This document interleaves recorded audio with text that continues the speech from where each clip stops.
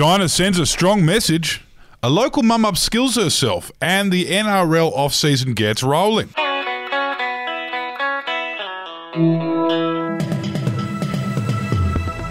Yeah, hello. This is your Daily Batuta for Tuesday, the 28th of September. I'm Wendell Hussey. Clancy Overall is in the Desert Rock FM studio with me once again, and we're going to open our account today with some geopolitical news. China has announced that Australia's new nuclear submarines won't be allowed to dock at their port in Darwin. Yes, it's a big call.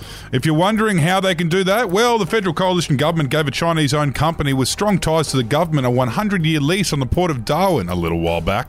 And now the Chinese company and their government have exercised the powers that come with that lease, revealing that our northern port will be off limits to our own submarines. Didn't think of that one, did we, fellas? No, that was Andrew Robb, who went and took a job with that company 6 months after leaving politics. But this most recent announcement was made via state media in Beijing, who are claiming that the ban is because of environmental concerns, similar to those harboured by the New Zealand government.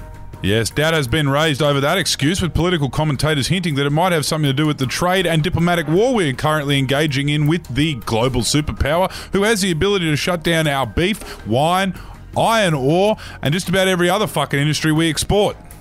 Might have something to do with it.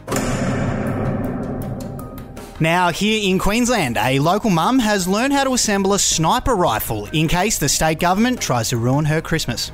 Yes, as places like New South Wales, Victoria and even Canberra begin detailing their path to living with COVID normal, some Queenslanders are beginning to fear that their Premier is still living in 2020. One of those Sunshine State residents is local Indooroopilly mum, Kirsty Tennyson, who is concerned that Anna's populist border policies will ruin her family Christmas once again this year. And that's one thing she doesn't like having ruined. So in preparation for the festive season, the mother of adult kids scattered around the country has ordered an NR.1 Barrett M82 sniper rifle on the dark web and plans to take matters into her own hands by shooting as many politicians as she needs to get her kids home for Christmas. And sports news, Reece Walsh has been charged with behaving like a handsome and well-paid 19-year-old on the Gold Coast. Yes, the NRL off-season has arrived, with New Zealand Warriors fullback and rising Queensland Maroons star Reece Walsh being caught behaving like a cashed-up Gold Coast 19-year-old. The incident occurred on Saturday night, with the teenager giving it a bit of a nudge on a night out and being caught with a little packet of Bondi marching powder. An incredibly rare occurrence for anyone of his age and salary in a nightlife precinct like the Glitter Strip. Most people aside from Fox Sports are just shrugging about the incident, but Walsh will undergo counselling and not be eligible for Rookie of the Year award at the Dally M's.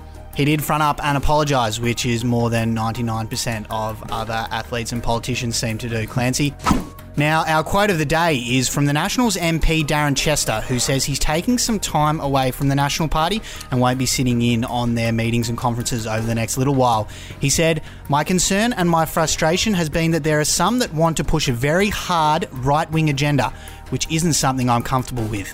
Well, you should have thought about that before you joined the coalition, mate. There's plenty of room in the Independents and Labor Party if that's more to your liking. But unfortunately, the Victorian Nats don't seem to match up with this hybrid of Northern New South Wales and Queensland LNP, who, quite frankly, don't want to believe the scientists, especially when it comes to climate change or COVID safety. Yeah, a bit going on inside the Nats. They look like they might implode. Something to keep an eye on there.